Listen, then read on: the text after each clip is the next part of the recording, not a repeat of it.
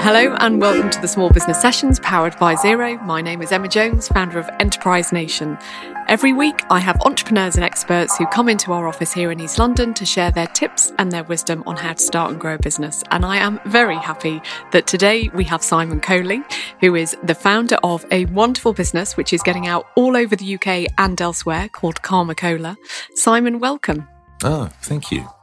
So tell us a little bit. It's a very interesting business. It is a business with a purpose. Tell us how it all started. It started on a beach in New Zealand. As every great business should. Get from my accent. A few friends, two brothers, and I had got to points in our career where we were looking for the next thing to do. Chris had run an organics business called Phoenix that had pioneered organic soft drinks in New Zealand. Matt had finished working for the New Zealand Treasury and was looking for a new challenge. And I had been working for a company that sold vodka from New Zealand around the world and various other kind of design-led businesses, which was the thing I used to do. And we had been wondering what we'd do next. And in the research to do that, Chris and I had tried to mix vodka and his soft drinks in the past and thought that probably wasn't a smart move given the outcome of drinking too many RTDs and what that might do to the brands that we both represented. So we thought we were looking at making a cola because we knew the cola that Chris had made before was really great. I'd always found it a fantastic mixer, and I sort of thought, I wonder if we could do an even better job of that. And in researching the idea of cola and finding out where the original ingredients come from, we discovered that, although there's a lot of these drunk every day, the world consumes close to 2 billion serves of cola branded drinks a day. The stuff actually exists. There is a thing called a cola nut that grows in the rainforest in West Africa. And that was new to me. And I thought, well, if I didn't know that, there are probably a lot of other people that don't. I wonder if we could kind of reclaim that and make that connection, and whether the people in the forest that we discovered in Sierra Leone, who we could get this cola from, could actually benefit from that transaction.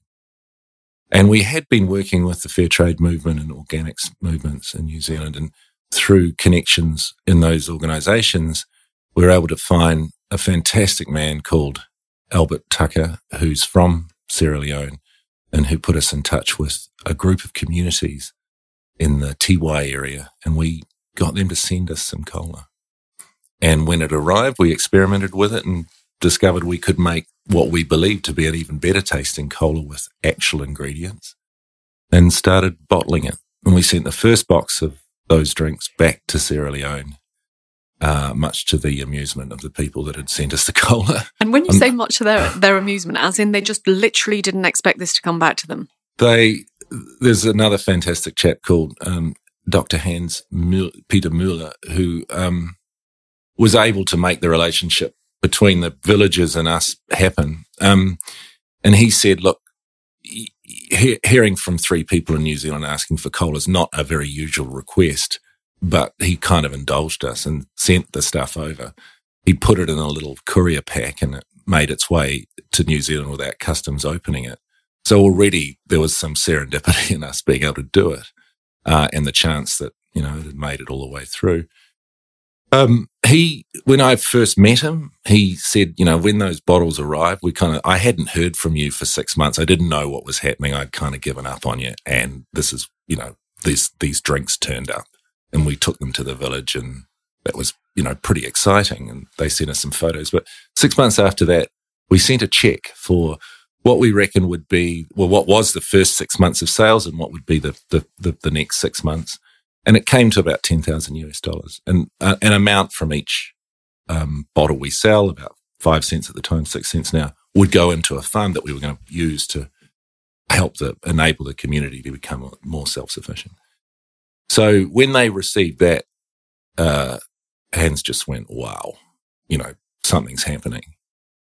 6 months later, Matthew and I went over there and met the villagers for the first time and found them all on this bridge dressed up to greet us. on the way in, it takes quite a long time to get there, especially from New Zealand, but you've got to travel from Lungi Airport all the way into the interior of the country and then walk into the rainforest to get to the villages. And they had chosen, because we'd said, look, we have no idea how you should spend this money. You're best working that out for yourselves, but we want to make sure it's for the good of the entire community. You tell us what you think we should do and we'll make the funds available for that. And they had chosen to build a bridge because this area gets flooded regularly in the rainy season. They are still rebuilding the village from after Civil War. And, it was a big part of their recovery is to have some of this infrastructure. So they did that. And the first time we saw them all was on that bridge. Yeah. Just incredible. It was a pretty special moment. And you're still doing this because you are still sending money back to the same community. You're still kind of building these incredible bridges. How much of, and I know you didn't start the company as such to be this kind of brand with a purpose, but it is because, in everything that you're doing, you are changing lives, changing communities with every sale of every bottle that you make. But how much do you feel that has helped with the sales? Because I know you have said you've come at a good time because there's the rise of kind of the consumer with a conscience. Is that something that you feel has played an important part of the success of the business? I think so. We've been doing this for 10 years all up, 7 selling the drinks. And in that time, we've seen more people more engaged in understanding the provenance of, for a lot of reasons, for food security, for safety, for just generally wanting to care about the impact they have as consumers. So that kind of idea of, or movement in conscious consumption has become much more prevalent and people are much more motivated to make those decisions. So I think we've learned a lot from that shift in behavior where people trust what they're told in packaging and advertising and other ways of mediating between consumers and producers, less trusting of. And that, you can now go a lot deeper than the surface of a product. It's pretty easy to research something with all the technology we have available and find out what's actually going on behind a label. And I think because we built our company based on those principles, those values, we've had to stand for them and be as transparent as we possibly can, because that's what we've put on the label. We've called it Karma. We've made this relationship between producer and consumer central to what we do. So we have to follow through. Of course. And of course, what definitely helps with consumers is how easy is it to buy your product. And you are in many places. You're in Whole Foods, you're in Honest Burger, you're in Jamie's, you're in our building here. How did that start? Who was the first deal done with and how difficult? Because it's an amazing business, but you still have to kind of build the brand. It's definitely been built from the ground up. And what we learned is that, especially with a story like this, people don't just get it in the 0.3 seconds you have to process what's on a package. It takes a while to get it. So what we discovered, the first thing we ever did here was turn up at a trade show called the London Coffee Festival, which is just around the corner from here. And we had drinks and examples of the ingredients. You could recognize all the ingredients. You could see the kola nut and the lime and lemon and orange zest and coriander and all the other fantastic spices that are in it, because it's quite a complex flavor. But people having had 3 or 4 cups of coffee, were pretty chatty by the time they came to our stand. And they'd be looking for something that wasn't coffee to drink. So they'd reach out, see the label and go, that looks interesting, because we've got quite an unusual illustration on the bottle, which is not a conventional way to sell a soft drink. It's kind of quite complex and it's got some characters on it that are about the place that it's from. And they'd see that and like the look of it. And then we'd offer them a drink and they'd drink it. And the best answer we'd ever have is tastes like cola. Because there are a lot of colas that have been launched and very few of them have made an impression on people's taste buds, because there's a kind of preconceived idea about what cola should taste like. And we knew that if we could replicate those flavors with ingredients that people recognize, actual, fruit and spice and cola nut, that they would love it. That, we'd have something. So that was good. They liked the look of it, they liked the taste of it. And then we had some video of Albert and I and Matthew in Sierra Leone with the people growing the cola. And they'd look at that and go, wow, what's going on? And make the connection between the product and where, its name ingredient came from. And that was our insight, that if we could get that far, then we had a chance. People would maybe talk about it on our behalf. Now, the great thing about that coffee festival is that there are a lot of people setting up kind of third wave coffee roasting and cafes. And, they all have a similar interest in the provenance of their ingredients. So the story resonated with them, and lots of them are setting up their own independent thing. So we didn't have a huge sales cycle. We didn't have to talk to 3 or 4 levels of management before we got to someone who could make a decision. Most of them were just walking past that stand saying, "Oh, I love it. Can we do Let's it? stock it." Yeah. And that's how we got exposure. Nice. We just basically stood there for 3 or 4 days and then went and banged on as many doors as we could and showed them what we meant. And, we started delivering them a box at a time, and now we sell 5,000 a week. Just boxes. Wonderful. Yeah.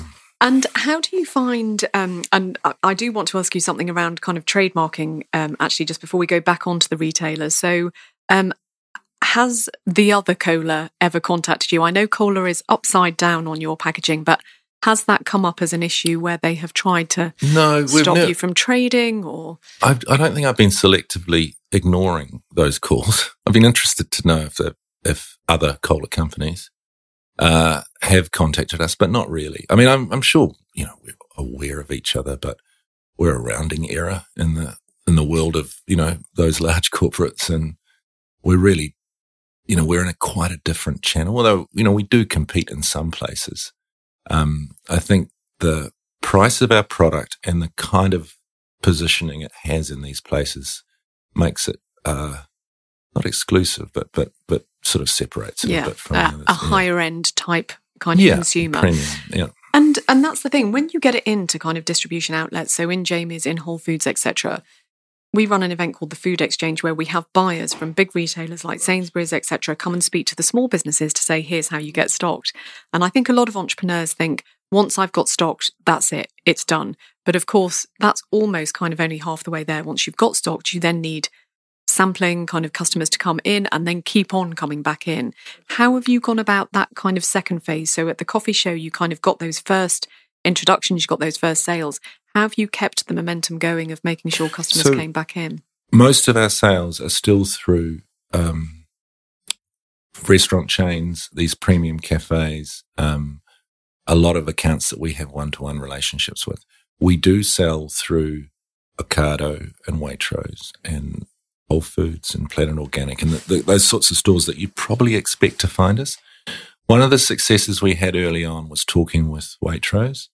They sort of saw they did see that we shared similar values, and that they were championing organic and this idea of provenance and transparency through growers in their own. And many stores are doing this now, but at the time there was this resonance between what we were doing, so they were willing to stock us, which was a big kind of thrill for me, because we could then say we are available nationwide. We're in Waitrose, absolutely. And it felt like a great fit. Now, we don't have the sort of marketing arsenal to be able to be on promotion every second week or whatever. You need to be really running those channels hard.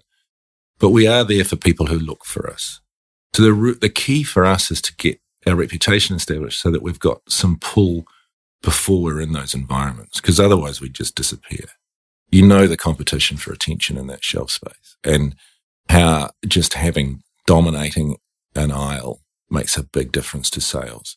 So we've had to be a bit gentler about that, because we don't have that kind of budget power, that others, And we've really got to use our advocacy through consumers and people that kind of believe in what we're doing to create that buzz in the pool. So that's still what we're trying to do.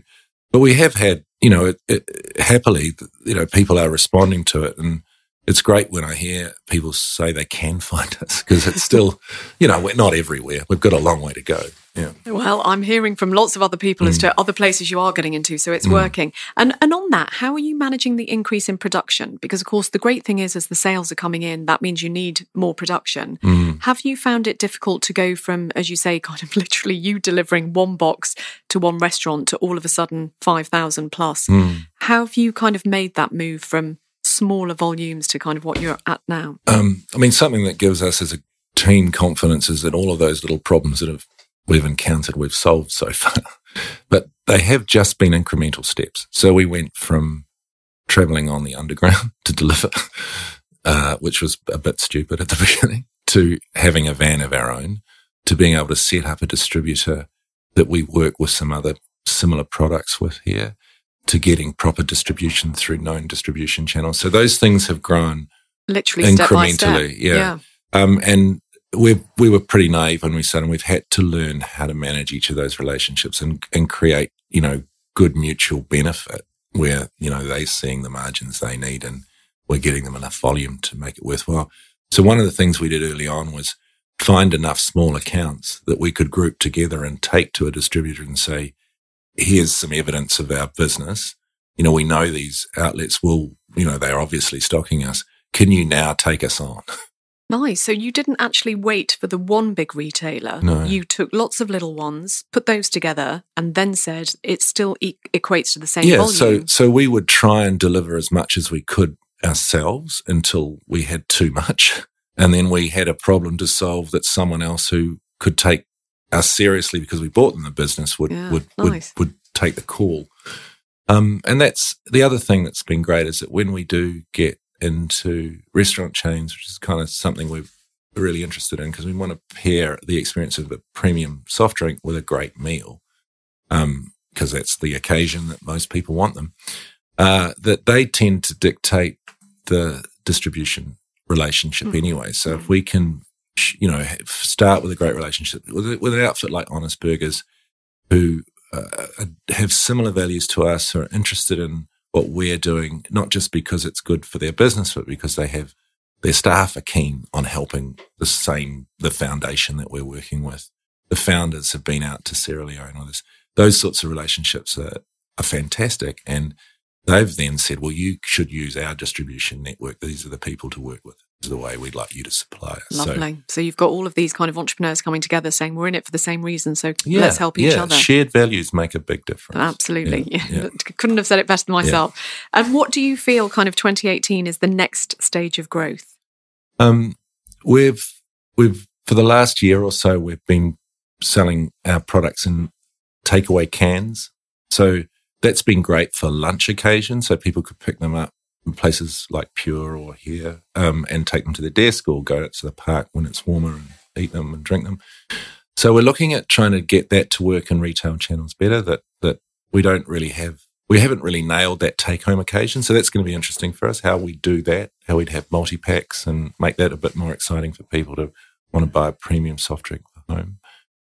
Digital sales, really fascinated by how we could do that well, still haven't quite cracked it. Like, can we, use partners like Ocado well or Waitrose.com and some of those, even Amazon, how does that work? We're still trying to figure that out. It seems like everyone's rushing into that space and some are succeeding, but, we'd like to keep that relationship with our customers and show that there's this sort of intimacy with our producers mediated by all that technology. So there's something we can do in there I'm pretty confident with. I'm also very keen to see how we can develop the work of the foundation because, the yin to the yang of, having a soft drink, which isn't that necessary, but being able to do something good with that purchase and showing people what's happening at the other end of the supply chain is kind of why we're in it. So being able to develop that further is pretty exciting to me. And are the founders still the same founders as were? Yeah. And I take it you each have slightly different roles in the company. So we, in simple terms, Chris is the organics, procurement guy, understands those supply chains, knows how to make great tasting drinks. So of those three things we were talking about before, the look good, taste good, do good thing. He's the taste good. He's the taste good. Yeah. I need to make sure they look great so people actually pick them up. And Matt's accounting for the fact that money goes back to those people either through the Fair Trade Foundation or organic certification, organic purchase, or our own foundation. So he's accounting for the doing of good. Amazing. So you literally have all three angles covered. Yeah. You have pretty much the whole country covered, which I love to see, and we will continue to see Karma Cola in more places across Britain in 2018. Simon, thank you so much for coming in and sharing that wonderful story. Thank you, Emma. It's been a pleasure. Thank you. That was the Small Business Sessions from Enterprise Nation, powered by Xero. Go to enterprisenation.com/podcast to find out more. And big thanks to audio and podcast production service Podraffy for producing this show. See you next time.